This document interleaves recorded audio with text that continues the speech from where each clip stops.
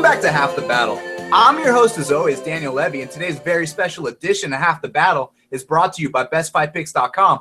Go to BestFightPicks.com, type your email in that top right corner, and get the best fight picks and podcasts delivered to your inbox every single fight week. Joining me on this very special edition, once again, of Half the Battle is the MMA genius. Welcome back, my man. And stepping up on short notice, the tout master himself, Kyle Marley. Kyle, what's up, bro? Hey, not much, man. Thanks for having me back on. Of course, man. It's my pleasure. We got to talk about Anderson Silva versus Michael Bisping. I mean, there's been a lot of talk. We've been waiting for this matchup for a while. But first up, we got to talk about Norman Park versus Rustam Khabilov. And currently we're looking at Norman Park as a minus 210 favorite with the comeback on Rustam We're looking at Rustam Khabilov as a minus 250 favorite with the comeback on Norman Park at plus 210. And, man, you know, Rustam Khabilov, he's one of these Russians, man. You know, he likes to take you down to the ground. He likes to throw big bombs. He likes hard punch, like they like to say over there. He likes to suplex you. But the thing is, he has been out a while. And, man, he was making his biggest career progressions when he was training with Greg Jackson. I don't think he's training there anymore. But at the same time, you can't discredit the training he's getting in Dagestan because, I mean, all those guys are absolute monsters. And when you look at Norman Park, you know, he's done pretty well in the UFC. He can go out there. He can definitely win some clean decisions. It's just with him, it's always been a matter of, you know, sometimes it gets too close and he's not always able to finish the fight. You know, he's only finished one or two of his UFC fights, but, you know, he has been in there with some good guys. He just makes it very close. So for me personally, I'm not sure if I want to take that shot on the dog, but if someone is, I don't blame them because plus 210, you know, Khabilov hasn't quite lived up to the potential, but at the same time, you can't count out one of those Russians. I mean, what do you think about this fight, man? I mean, I completely agree with you. I mean, Norman Park is very good. He's good everywhere. He's not the best in any area, but he's good everywhere. He can fight and compete with anyone in the lightweight division for the most part, but he fights too close. If you're a betting man, I wouldn't shame you for betting that at that price, but you're playing with fire. You're playing with judges. I think Rustam's better everywhere, but he has a tendency to slow down in rounds, whereas Park gets better in rounds. I think he's more explosive, and I just think he's going to land the more devastating shots to win a decision. What do you think about this, Tout Master? I agree. I'm going to take the Russian in this one. I think the line's pretty right, actually. It's about where I would have lined it, I think. I think Norman Park's strengths play into the Russians' advantages. So if he's pushing him against the cage, I think he's going to take a mean slam to the ground, and then that's just the Russians' ball game right there. So I don't know if he's going to finish him. It's probably going to be a decision, 29-28, maybe 30-27 type of decision, but going with the Russian in this one. Yeah, it's going to be interesting, too, because Norman Park does have a judo background. So we're going to have to see if maybe he can stifle the takedowns to keep it standing. You know, interestingly enough, Adriano Martins took down Rustam Khabilov a couple times in their fight. You know, that was a split. I actually thought that it was pretty clear for Adriano, but, you know, like the MMA genius was talking about with these judges, you know, it's 50-50, man. Like the other day, you know, we won on Ashley Evans-Smith, which was clearly, you know, she clearly lost. But then a couple months back, the one we always talk about, Valmir Lazaro versus Michelle Prazeres, we clearly won that and we lost it. So when it comes to these 50-50 fights, I personally like to pass. Now, well, that's bullshit because I just told you about two examples. But moving forward, I think it's better to pass, man, because these judges are so incompetent. But, you know, one cool thing, if you do have a 5 Dimes account, is that they have these no scorecard lines. And I know the limits are a little lower and stuff, but it's basically – what your guy has to do is not get finished and win inside the distance. But if it goes to the judges, you don't lose the bet. It's like a push basically. So it's kind of a little cool thing they got going over there at 5 Dimes. So maybe if you're listening, 5D, hook up that sponsorship. Now next up, we got Krzysztof Jotko with the minus 165 favorite, and the comeback Brad Scott is plus 145. And I mean, here's the thing, man. This kid, Jotko, you know, he's been improving in all of his fights. He's got a nice little game going on. He transitions his striking to his takedowns effectively. He can clinch you up against the fence. He can he can win these decisions, and he's a tough kid. Against Bruno Santos, he had his back taken. He almost got choked out, and he fought through it. So, he's overcome adversity inside the octagon. He's had a loss and come back and won again. So, I like this kid. I think that he could have one of those performances like Sean Strickland where he rises to the occasion and he shows up, to his fullest potential and does a really good job. So, yeah, what do you think, man? I completely agree. I think this is going to be Jocko's breakthrough performance in his career so far. Brad Scotty's a tough dude. He'll compete, but I think Jocko is a really nice, clean game, and I think he's going to figure it out this fight. I think he's going to put him away. Yeah, and, with Brad Scott, the thing you got to look out for with him is obviously his toughness. This guy is durable as hell. He went 3 hard rounds with Robert Whitaker. The guy, he's tough to finish, but at the same time, you can grind him out. You just got to look out for that left hook. You got to look out for that guillotine choke. But the thing is, in his fight against Claudio Henrique da Silva, I'm not sure if it's a knock on his fight IQ the way he lost, or if it's just that Henrique da Silva is, a little bit underrated because he also went out there and beat Leon Edwards. So, this Henrique guy, even though he never fights, he's pretty damn good, man. He's pretty underrated with his jiu-jitsu. But back to this fight, Brad Scott and Krzysztof Jotko. Yeah, so I do think that Jotko has the edge here in all areas, but he has to show up. He can't just rest on his laurels here. He's that minus 165 favorite. I always tread cautiously around that area, so I'm probably going to pass here. What do you think, Kyle Marley?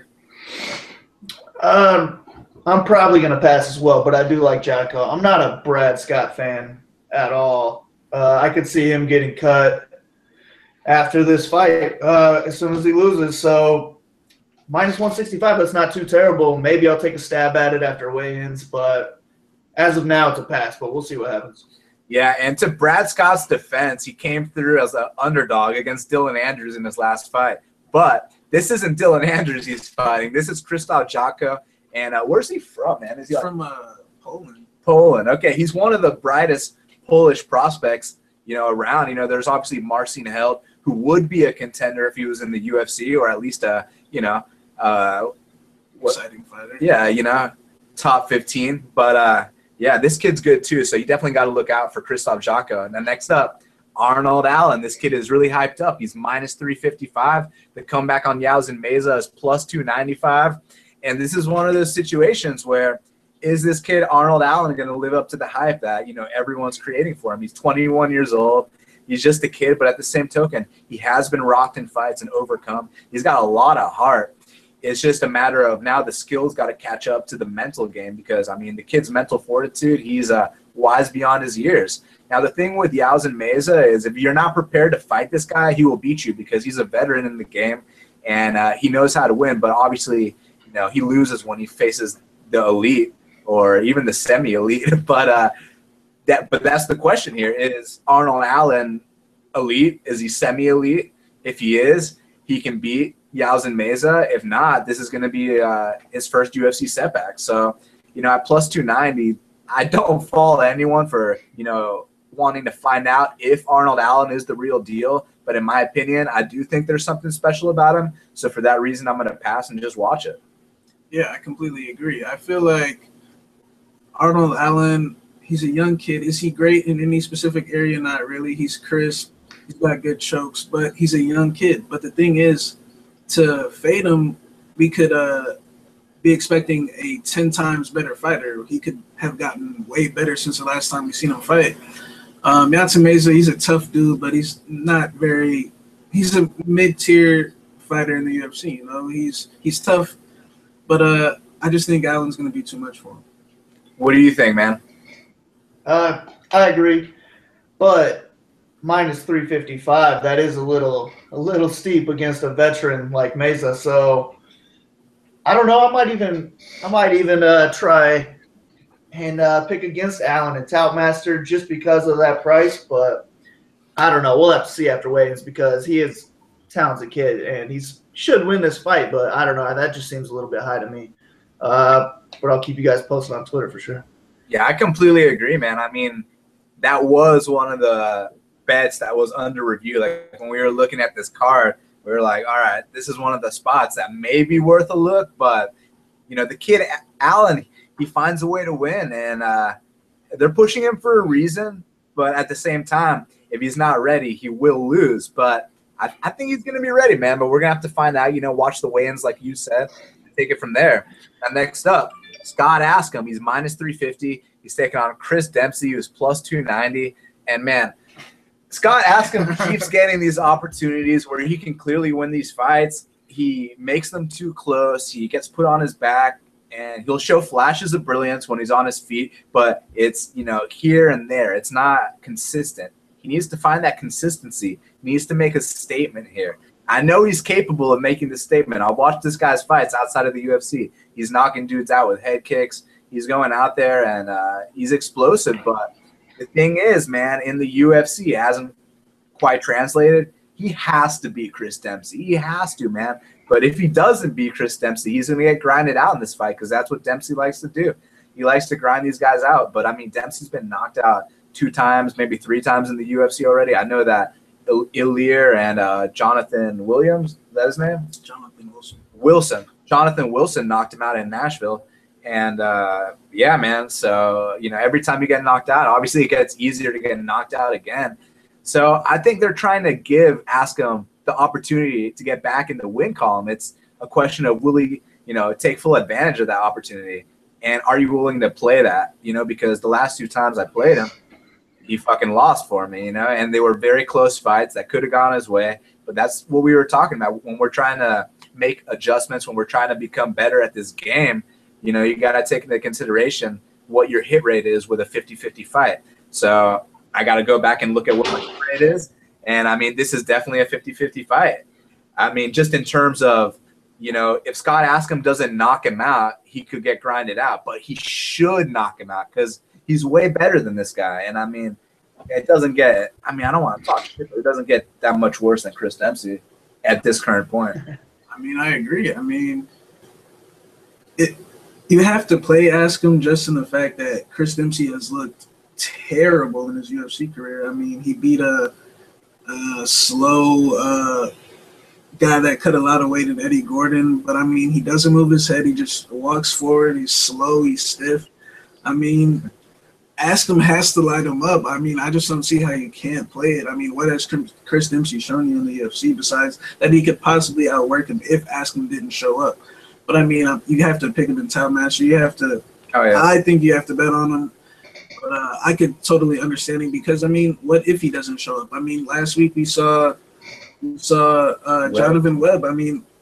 To lose to a guy like Nate Coy, who's looked terrible in his last 3-4 fights, but he showed up that night. So I'm playing Askham, but I understand if you don't. Here's the thing. Obviously, I'm picking Askham in fantasy. Tout Master, all that stuff. The thing is that, Chris Dempsey's 1 win is a bullshit split decision. Askham's 2 losses in the UFC are bullshit split decisions. Am I trying to play that game again? Because, after the first time it happened with Sedenblad, where he front kicks him in the face and could have knocked him out, but then gets grinded out, I'm like, all right, he's going to come back. He's going to learn from his mistakes. And then Jocko does his thing. It's another close split decision where Askham could have won, but he fucked up. But Dempsey is worse, in my opinion, than Sedenblad and Jotko. And no offense, this shit's cold and ruthless, as our boy Connor likes to say. But, yeah, man, that's what I think about that. What do you think, man? Is Askham going to knock him out? Yeah, I think he will. I think Dempsey is the worst fighter in the UFC, actually. I said Brad Scott was bad earlier, but Dempsey is terrible. The only reason he's in the UFC is because he beat the worst Eddie Gordon I've ever seen. That was the stiffest fighter I've ever seen in the octagon that night. And I'm ashamed to say I had money on him that night against Dempsey, and I lost. But I think the minus 350 fade is almost worth it in this one because I think Dempsey's that bad, and as soon as he loses this, he's going to have to find himself a new job. Yeah, man, and he is dropping back to middleweight, and obviously when you have chin issues and you drop weight classes, historically speaking, it doesn't go well. So they're really giving Askham this opportunity. So I really hope he grasps it and takes full advantage and knocks out Chris Dempsey. So we'll have to see. Don't get grinded out, man. All right. So next up, This one's gonna be good, bro. We got Marlon Chito Vera. He's plus 160, and Davy Grant, the man who hasn't been inside the octagon in 2 years, is minus 155. And this is what I know about Marlon Chito Vera. This kid's 21 or 22. He's got 2 kids. I mean, the kid's mature beyond his years. He's from Ecuador. He's the first Ecuadorian fighter in UFC history. He speaks perfect English. I mean, and he's improving every single time he fights inside the octagon. I see something special with this kid because, he has a lot of pride in what he does. He wants to be the best because not only is he the first Ecuadorian fighter in UFC history, but, I mean, his daughter has this syndrome where her muscles in her mouth don't move, so she can't smile. So he's driven every fucking day to be able to pay for that surgery. And, I mean, I just feel like you can't take that away from this dude. And so on Tough, he goes out there. I was listening to this podcast with our friends earlier, and they were saying shit like, oh, this guy didn't even get to the finals of Tough, like acting like he lost or something. Dude, he didn't fucking lose. He couldn't continue because he had a skin condition. You know what I'm saying? He goes out there against Henry Briones, the guy that I bet Cody Garbrandt inside the distance to beat Henry Briones, and Cody Garbrandt couldn't do that shit. But my boy Marlon Chito Vera knocks Henry Briones out stiff. So, he does that. He comes into the UFC. He fights a Mexican in Mexico and loses a very bullshit split decision in the UFC's first ever trip to Mexico. So, I mean, I'm going to take a knock on the athletic commission on that one. And then his next fight in Nashville, we were there, bro. People, if you haven't watched that fight recently, you might think he was getting grinded out. But I rewatched it last night, dude. He was not getting grinded out. What would happen was Roman Salazar would try to take him down, and Chito would show these glimpses that he's really good with his sweeps. He would attack with submissions, and then he'd get put on his back for a little bit. It gets stood back up. He'd light Roman Salazar up on the feet, and then the second round, he got taken down again, and he caught him in a triangle. So I think this kid's good everywhere. And as far as Davy Grant's concerned, if you look at his last win, it's against a guy that's like 5-35, and his last fight was 2 years ago against Chris Holdsworth, who also hasn't fought in forever. I like Davy Grant. He's a nice guy, but Marlon Chito Vera is going to finish him, and it was plus 175 when it opened. I hit the opener there, so I got 1 unit so far on Chito Vera. Might add more after the weigh-ins. Yeah, I agree. I generally always bet against dudes coming off a 2-year layoff, probably more. I just think Vera's more hungrier. He's more fight ready. Grant's going to be experiencing ring rust, most likely going to be not at his best. He's a tough dude. He had some good fights to get into the tough house. But at plus 160, I feel like you got to take the shot against a dude coming off a 2-year layoff. Yeah, and not only is it taking a shot at plus money against a guy coming off a 2-year layoff, but it's taking a shot on a kid that's really promising, a kid that is going to show up, is super hungry and motivated, he's not messing around in the gym. This isn't one of these guys that goes to McDonald's, after his training session. He's not cutting any corners. He means business. So, if Davy Grant beats him, God bless him. What do you think, Kyle Marley? I agree with both you guys. I think I'm going to have to take a stab at the, plus 160 now. Nice job at the opener. I don't know if it was even, maybe I would pick Grant, but even if it was even odds, I don't know. I might even still be on Vera in this one. 2-year layoff.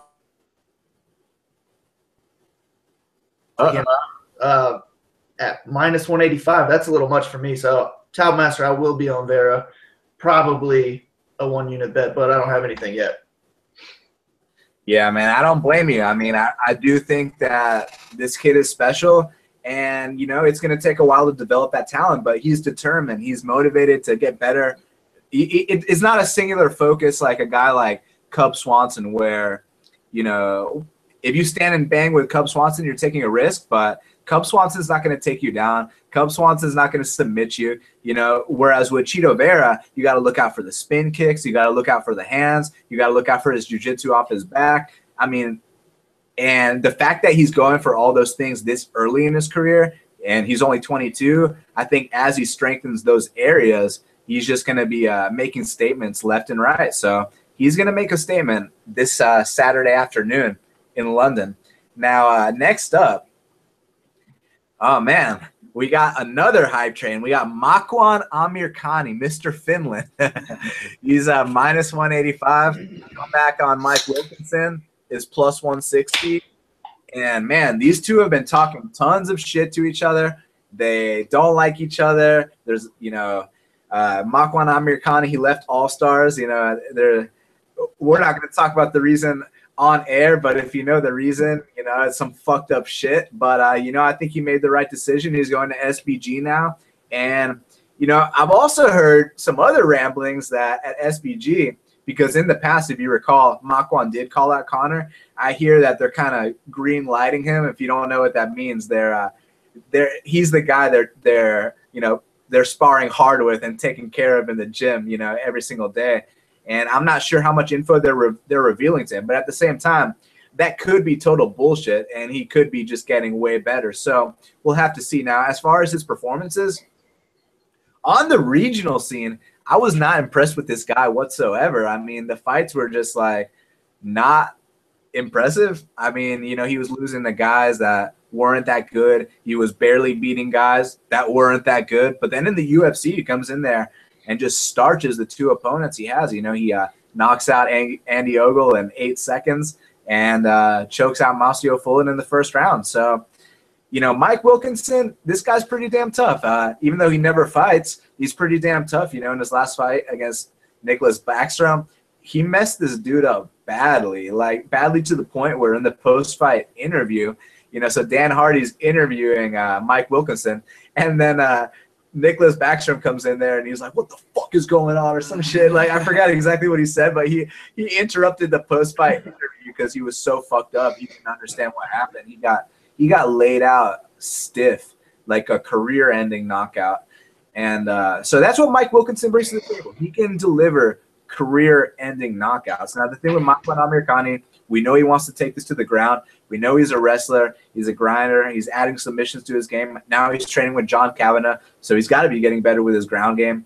I don't think that, he's doing the movement coach shit or anything like that. I don't think that Conor's letting him in on that, but I do think he's getting some good work in with a couple of the guys there at SBG. So I don't know, man. I mean, is Mr. Finland the real deal? Because I feel like if Wilkinson stuffs a couple takedowns and puts the hands on him, he could get this upset.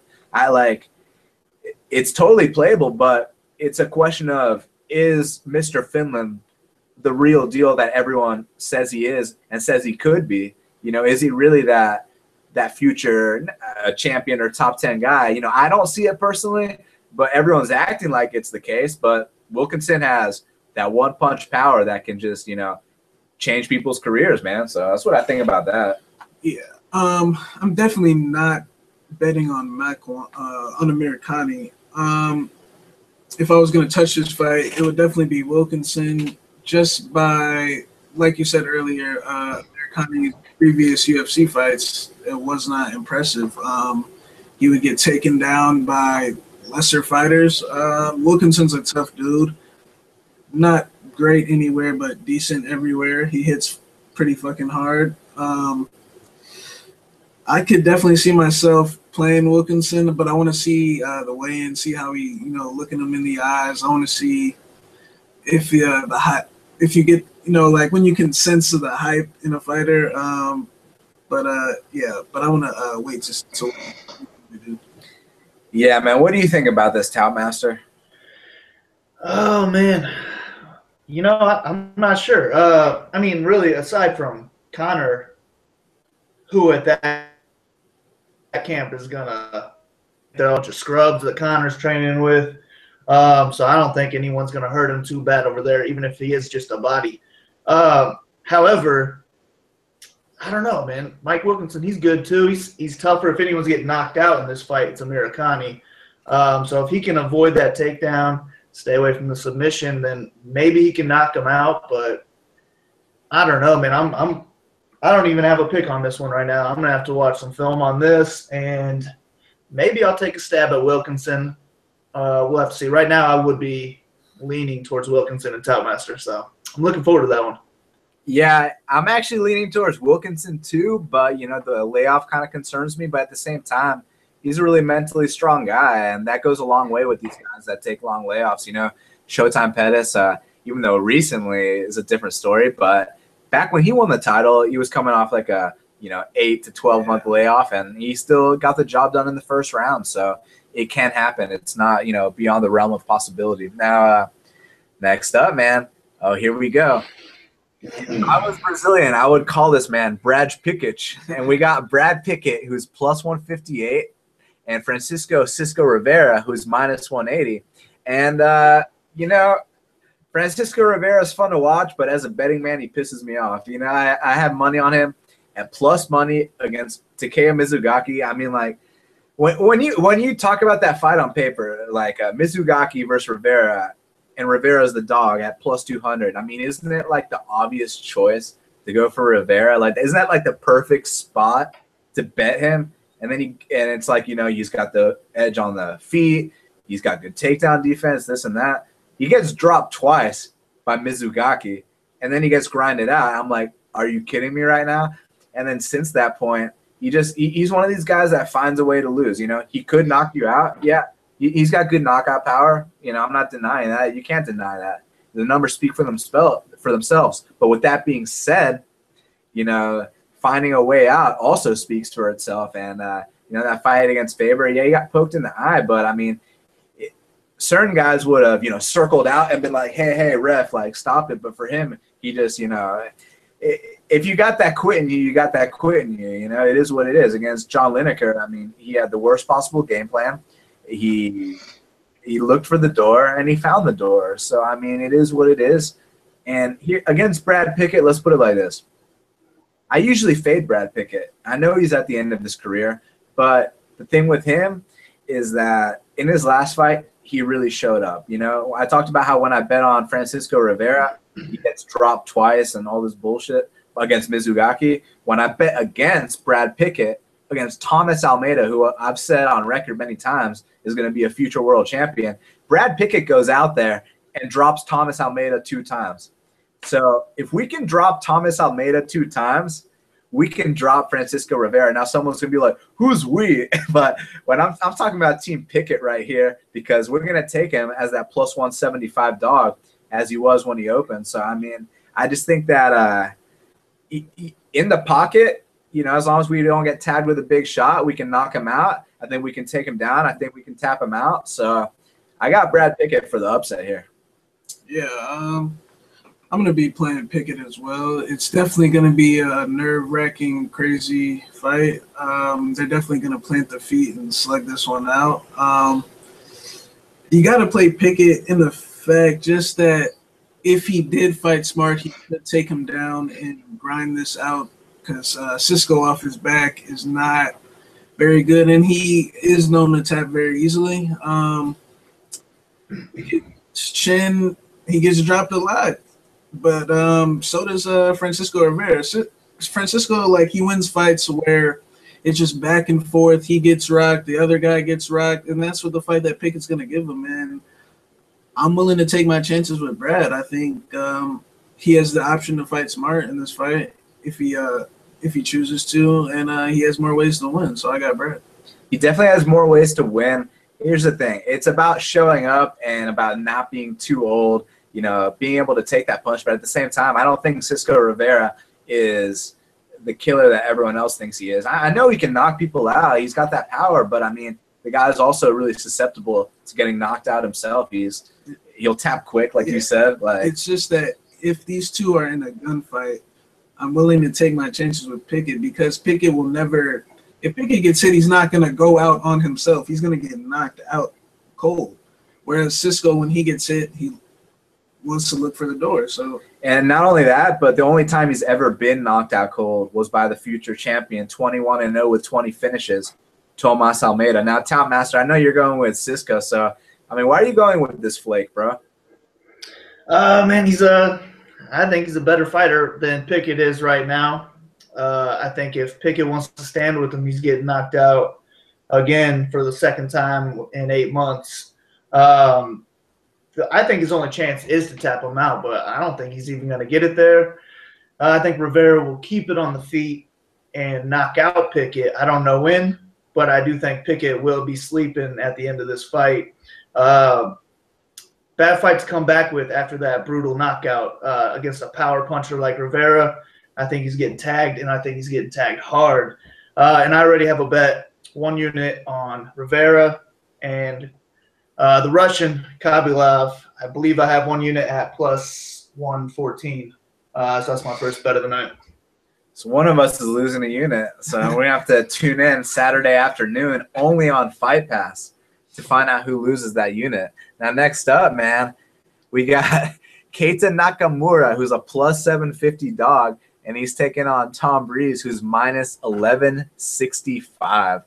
And holy shit, man, when you talk about those minus 1165 favorites, I mean, you got to ask yourself, why is he minus 1165? And the reason is that, you know, this kid's been astronomically improving. You know, you watch his fights on the regional scene, and he was mostly choking dudes out. He comes to the UFC, and he's knocking dudes out. You know, he takes care of Luis Dutra. I haven't heard back from Luis Dutra since that point. You know, he hasn't returned any of my phone calls. I think that Tom Breeze might have buried him in the desert, you know. So, and then he goes out there against Cathal Pendred, and, you know, people like to downplay that knockout because, you know, people have this thing against Cathal Pendred. But if you look at the numbers, I mean, you're lucky to even win a fucking decision against Cathal Pendred, you know what I mean? Let alone knock this guy out in the first round. And Tom Breeze knocked him out in a way that sent him into retirement. So, yeah, man, listen, I know that some people are taking the shot on Nakamura. You guys know I love taking shots on dogs, but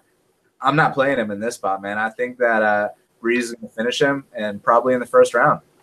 Yeah, I mean, you know, on paper, Breeze should be able to take care of Nakamura fairly easily. I'd assume Breeze inside the distance would be a good parlay leg. I mean, I have to, like, I feel like putting money on Nakamura just because, but, I mean, Breeze should be able to smoke him.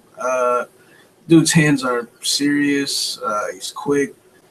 He just seems like he's that next generation star. Nakamura's a good dude. I had money on Li Jingliang against him, and he ruined my night. But I think Breeze will get it back. Tao Master? Agreed. The line's a little high, though, right now at 1165. But, I mean, I think they're putting him in here just for that first-round KO to hype him up just a bit more in England. He is an up-and-coming prospect, so why not give him somebody he could beat everywhere, I think. I think the reason the line is so high, though, is because of that performance against Cathal. It was just amazing stand-up performance, and everyone was blowing up Twitter about it, so that boosted his hype a little bit, boosted the odds makers' lines, boosted the public's opinions on him. So now it's to a point where I'm not touching it. I'm only worried about the underdog coming through if I choose Breeze and Toutmaster. So I'll be sweating it out for just that alone. No bet needed for me. Yeah, man. I just think he's going to go out there and make another statement, and, you know, a statement as a minus 1165 favorite. But, yeah, I think he's going to take care of business here. Now, next up, you got the co-main event of the evening, Gegard Mousasi. He's a minus 320 favorite. The comeback on Thales latest is plus 260. And, I mean, you know, this is with Gegard Mousasi, he's fought everyone. He's been in there. He's been around the block. He's been in there with Mark Hunt, Jacare, Machida. He's literally been in there with everyone, OSP. And, you know, in his last fight, man, he got starched badly. And it wasn't too long ago. So I don't know if he should be coming back, you know, that soon. And when you talk about latest, in my opinion, he's one of the most underrated middleweights around because people just remember him as the guy who, you know, flopped to his back for 5 rounds against Anderson Silva. But he's actually a lot better than that. You know, he's been knocking guys out in the first round. He's training at Novo now. His stand-up is looking way better. And then obviously he's got the Jiu-Jitsu World Championship credentials to go behind it. So I think he can take down Mousasi and possibly submit him. But I think he can grind out the decision, and I think he'll hold his own on the feet too. You know, we got to watch out for that jab of Mousasi.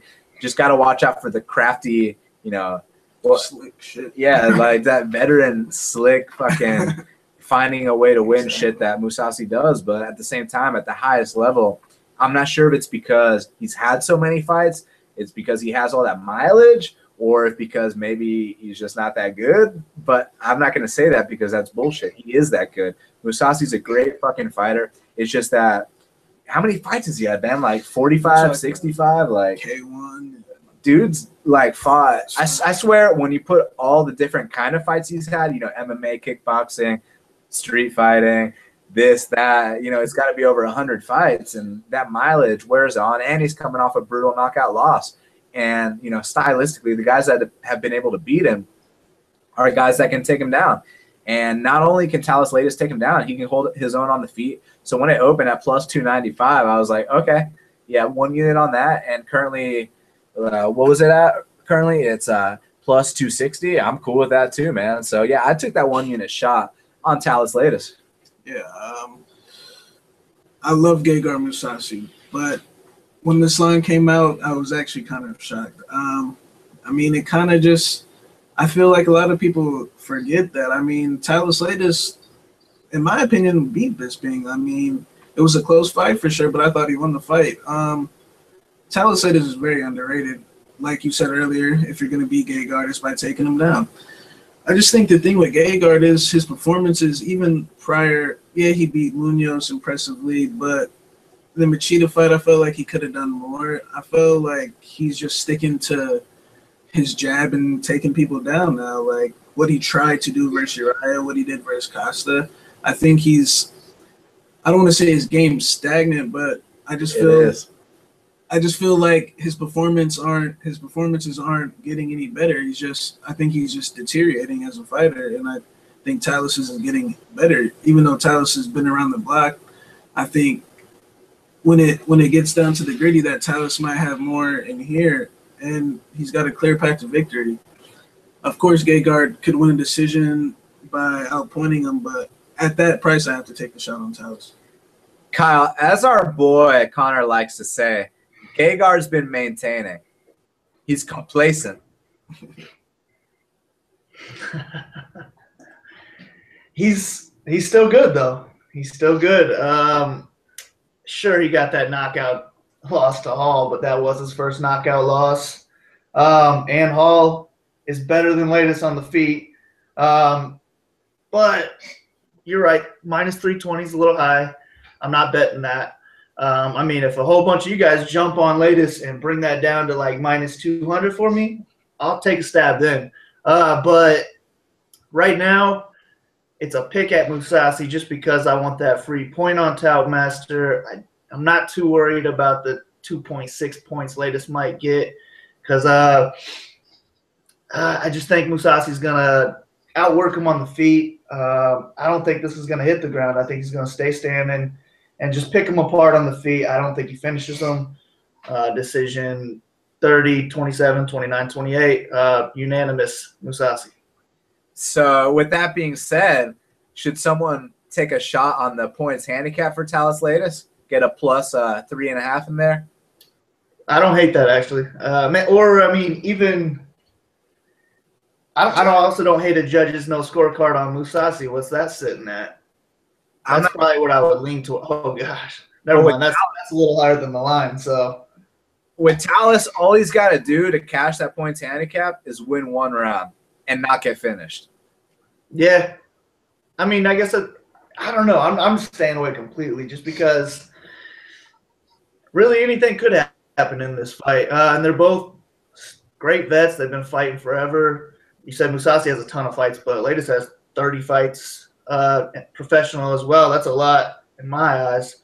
But, however, I am going to take a stab at Leites in DFS if you guys play that. He's pretty low priced, and I think he is worth that price just because I don't think he gets finished. So he's going to rack up some points as the fight goes along and just stack him up with some better fighters. Yeah, and you did mention how, you know, Leites has had a lot of fights. You're 100% correct. But the fundamental difference here is that I feel like Leites is getting better, whereas Mousasi has gotten complacent. You know, he's stagnating. He's maintaining. So at least that's what I've seen, man. I haven't really seen him, When he came to the UFC, I was expecting this dude to, be that dark horse at middleweight and just take care of business, but that hasn't been the case, man. So, I'm taking the shot. I've been very impressed with Latis. He was a guy that got cut from the UFC, and for some guys, when they get cut from the UFC, that's it. They go back to the regional scene. They're cocky. They start getting knocked out on the regional scene, and that's the end of their career. With Latis, he put his nose to the grindstone. He makes his way back to the UFC. He's better than ever. He's added new skill sets, to his arsenal, and he's just taking things to the next level. So you factor in the price, where they are at their current careers. Mousasi coming off the first ever knockout loss of his career, because as we know, like with Chuck Liddell, you would never get knocked out. Then all of a sudden he gets knocked out. Then it happens again. Then it happens again. So I'm not saying that Latis is going to knock out Mousasi, but I mean, if it happens, don't be too surprised, guys. So, it happens to every great fighter. I feel like we don't humanize these guys enough. We immortalize them in a way. So if you start humanizing them and realizing the facts that once someone gets knocked out brutally, it starts becoming a trend with them. And that tends to be the case. Sam Stout went his entire career without getting knocked out. Then he gets knocked out that one time against KJ Noons, and it's like, holy shit, that just changed it forever. Then he gets knocked out against Ross Pearson. Then they give him a matchup in his retirement fight against Frankie Perez, a guy who has one career knockout, a guy who's known for, taking people down and submitting them. And Frankie Perez knocks him out and looks like a K1 world champion in under a minute. So that's just what happens. This is a very brutal and unforgiving game. And speaking of brutal and unforgiving, we got to talk about the main event of the evening, because, Anderson Silva, man, in this guy's prime. Now, first of all, he's a minus 320 favorite. The comeback on Michael Bisping is plus 260. And, man, in Anderson Silva's prime, this was the greatest fighter of all time. He would do things that, seem inhuman. I thought this guy was like a superhero. Like what he did against Forrest Griffin. I mean, how does one doesn't simply do what Anderson Silva did against Forrest Griffin, what he did against Vitor Belfort, what he did against Chris Lieben, against Rich Franklin, against Dan Henderson. I mean, the guy just, he was so phenomenal in his prime. He was next level. He was a virtuoso. He did things that no one else did and took the sport to a new level. And at that point in time was the Michael Jordan of our sport. But as we were talking about, this sport is very brutal and unforgiving, and things change very fast. And, like we saw in that Forrest Griffin fight, he was avoiding all the shots that Forrest threw at him. He was using that incredible head movement. And then he fights Stephan Bonnar. First he takes that ass whooping by Chael, a 5-round ass whooping that no one brings up. That was he took more shots in that fight than he's taken his entire career. I'll tell you that much right now. But, after that fight, he goes in there against Stephan Bonnar. And, yeah, people do remember when he backs up against the fence and lets Stephan Bonnar tee off on him. But, one thing that people fail to bring up is that Anderson was getting tagged a lot there. He wasn't able to avoid those shots like he used to back in the day. Back in the day, against Forrest, he avoided every single shot with his head movement. I think in the Bonnar fight, we started to see that, hey, he still has that attitude, but he was slowing down. And as we all know, as you get older, speed is the first thing to go. Power is the last thing to go. So he's still going to have power. But that speed, man, it's got to go. And the thing with Anderson is he's one of these guys like Roy Jones Jr., where he relied on his speed. Obviously, he was very technical, but during his prime, he for sure relied on his speed. That's why he was able to do all that cocky shit that I find entertaining, where he puts his hands down, he clowns you, he makes you look like a fucking idiot. That's because he's so damn fast. But now he's 41 years old, so he's not that fast. He can't do that shit anymore. It's been proven he can't do that anymore. Now, the thing is, in that Nick Diaz fight, Nick Diaz could have won. It was a lot closer than people expected. People thought Diaz was going to get starched, and that didn't happen at all. Diaz actually clowned Silva a little bit, but Diaz isn't known for throwing head kicks. He's not known for mixing in takedowns. He's known just for his boxing and his jiu-jitsu. Bisping can actually mix it up. The thing with Bisping is we got to worry about getting caught if we're taking that chance on Bisping. But in my opinion, if he doesn't get caught, I think there's a chance he can outwork him. He can, pump that jab, run around the ring, make the crowd boo. I'm down with that if we're going to win that decision, take him down to the ground, grind it out. But at the same time, as a fan, it would be cool to see that vintage Anderson Silva performance where he goes out there and makes him look like an absolute fool. But this sport is brutal, and I think those days are long gone. So that's why I am going to take that 1 unit shot on the underdog. Yeah, I mean, you made some good points. This fight's really tough. Like you said, Anderson could be old. He could have been on, I don't want to accuse him of anything, but he could have been on substances his whole career. Brazilian help. Who knows? But Bisping is definitely it's a justified play. He just has the tendency to choke in these big moments in his career. I mean, if you look in his career, he's choked in every big moment. The Chael fight, the Henderson fight, Luke Rockhold. He hasn't gotten over that hump to get to that title shot. This basically is the title fight for him. Bisping is probably faster, more agile at this point in his career, but Anderson just has a way of still looking pretty enough to edge out decisions like he did against Nick, how he slightly edged out every round. I know Bisping wants this, but it's just the guy's track record. If he can't finish him, he doesn't have the best history with decisions. He's been getting he doesn't have the best history against guys that have failed performance-enhancing tests. Exactly. I mean, I respect Bisping. I mean, the dude's done it the correct way his whole career. Didn't cheat. Did it the right way. Comes to fights, got heart. He's got heart. We've seen him get dropped, come back. But it's just like in big moments, he finds a way to lose. But, I mean, I don't shame anyone for betting on him. Anderson could be done. But he's still Anderson. It's like, it's so hard to pick against him, but I don't even know who I'm picking yet, but I'm leaning towards Anderson. What do you think, Kyle Marley? I know exactly who I'm picking, and it is the GOAT. I mean, Anderson Silva, he's killed me when I was young because Forrest was my favorite fighter growing up, and then seeing him get dismantled the way he did just tore my world up. And same with Rich Franklin, both times. I mean, I couldn't watch any of those fights for a long time because of Anderson Silva. So I just grew to become a fan of his. And man, the guy was just so talented. He is getting old, so that's the only reason the line is as close as it is. I mean, it's really not close, but it's closer than it would have been 5 years ago.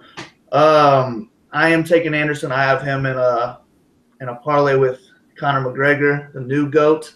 And I think I got that at minus 126 right at the opening odds for Conor. Now I wouldn't recommend it just because Conor's so much higher up. Now I think he's minus 420 or so. No pun intended to Diaz. But you got to go with Silva in this one. I mean, Dan, you're picking Bisping, but what would you say his best win is in the UFC? I mean, he's fought a ton in the UFC, but what do you think is his best win? I'd say maybe or latest. His best wins are latest Belcher, Stan, Kung Lee, and CB Dollaway. Yeah, I would agree. I think Silva just has his way with all those guys. Even now, and when those guys were their age back when they fought Bisping. So I just don't see how Bisping gets this. I mean, maybe he can do a whole lot of footwork, jab him up, keep moving, and somehow pick up a decision. But I'm thinking he does get caught with something that Anderson Silva throws at him. And if not, I mean, you do got the whole judges factor that it being in London. So maybe the plus money on Bisping is worth that. But I just think he gets finished by Silva somehow, some way within 5 rounds. I think Silva finishes Bisping. But I can't wait to see it, though. I'm excited for the return.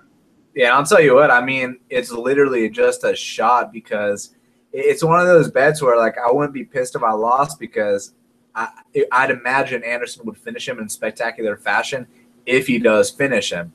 But the thing is, if he doesn't finish him, things are gonna get interesting. Here's the thing. In that Nick fight, I felt like Bisping could have beat that Anderson. And that Anderson, as we know, it's a year later since then, and certain things have changed. So, I'm expecting a step down from that performance.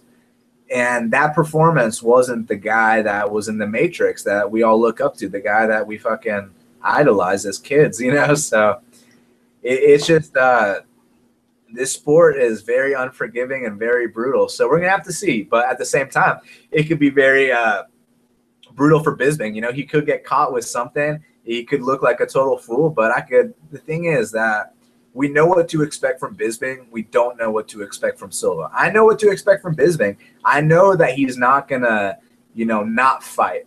I know that he's going to try his best to win this fight. That's what I'm, you know, I don't want to say banking on, but I can give him that. With certain guys, like Pettis, for example, when you bet on Pettis, you don't know if he's going to show up. You know that if he shows up to the best of his abilities, he's one of the best in the world, and he can put anyone out. With Bisping, you know he's always going to show up. It's just a matter of is his opponent better than him or not. So my question is Anderson Silva at 41 years old with that brutal knockout loss, you know, his aura being completely gone, his leg being shattered, Marcos from Thailand, with all that factored in, and 41 years old, and Bisping being plus 260, is it worth a shot? So that's where I'm going with that. Now, as far as what we got to talk about next, we got to talk about the fight to watch and the fighter to watch. So first up, the fight to watch. What do you think is the fight to watch on this card, man? Fight to watch is definitely Cisco Rivera versus Brad Pickett, or the main event. I guess I'll go with Cisco and Pickett for excitement level. Pick a fighter. Not yet. Who you got for the fight to watch? Got to go with the main event in this one. Like you said, the unknowns, the 40 years old, broken leg.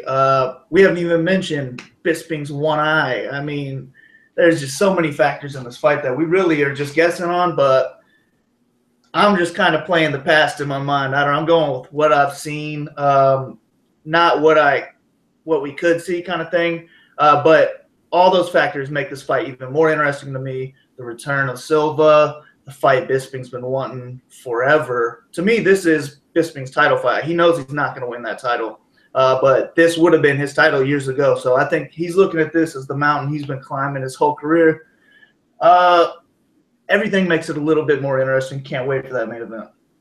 Yeah, it's going to be incredible. I'm going to go low on the prelims. I'm going to pick Norman Park versus Rustam Khabilov. I mean, it's the fourth fight of the night, and it's a pretty damn good fourth fight of the night. You know, I want to see if Khabilov's the real deal. And, you know, I mean, he's been hyped. He has a win over George Masvidal. He was beating Benson Henderson. He would have won if it was a 3-round fight. Unfortunately, he got choked out in that fourth round. I want to see if he rises to the occasion here and gets that win. So that is, you know, my fight to watch. Now, who's your fighter to watch? I'm going to go with Tyler Slatus. I think he's going to get the upset. Yeah. What about you, Kyle? I got two. Tom Breeze, just because of the line he's at. Is he going to live up to that? I'm excited to see. And then Arnold Allen, I am excited to see if the hype is real on this kid against a veteran like Meza. Those are my fighters to watch. And my fighter to watch is Marlon Chito Vera. I think that, you know, this kid's going to make a statement. He's super hungry, like I mentioned earlier on the show. I think that, you know, he's one of these guys that is going to be good in every area of the game because he doesn't have a singular focus. He taps guys out on the ground. He knocks guys out standing. He's even knocked dudes out off his back with up kicks. I mean, the guy, I feel like he shows these little flashes. He's just a little bit raw and a little bit green, but I don't think that's going to matter here against Davey Grant. I think he's going to rise to the occasion, cash that plus 175. So Marlon Chito Vera is my fighter to watch for UFC London. Now, I want to thank you guys so much for joining me on this very special edition of Half the Battle. You know, follow you, the MMA Genius, at MMA Genius 05. Follow the Tout Master at Big Marley 3. Follow me at Best Fight Picks. Go to bestfightpicks.com. Subscribe to Half the Battle on iTunes, YouTube, and SoundCloud. And until the next time, thank you guys very much, and good luck with the fights.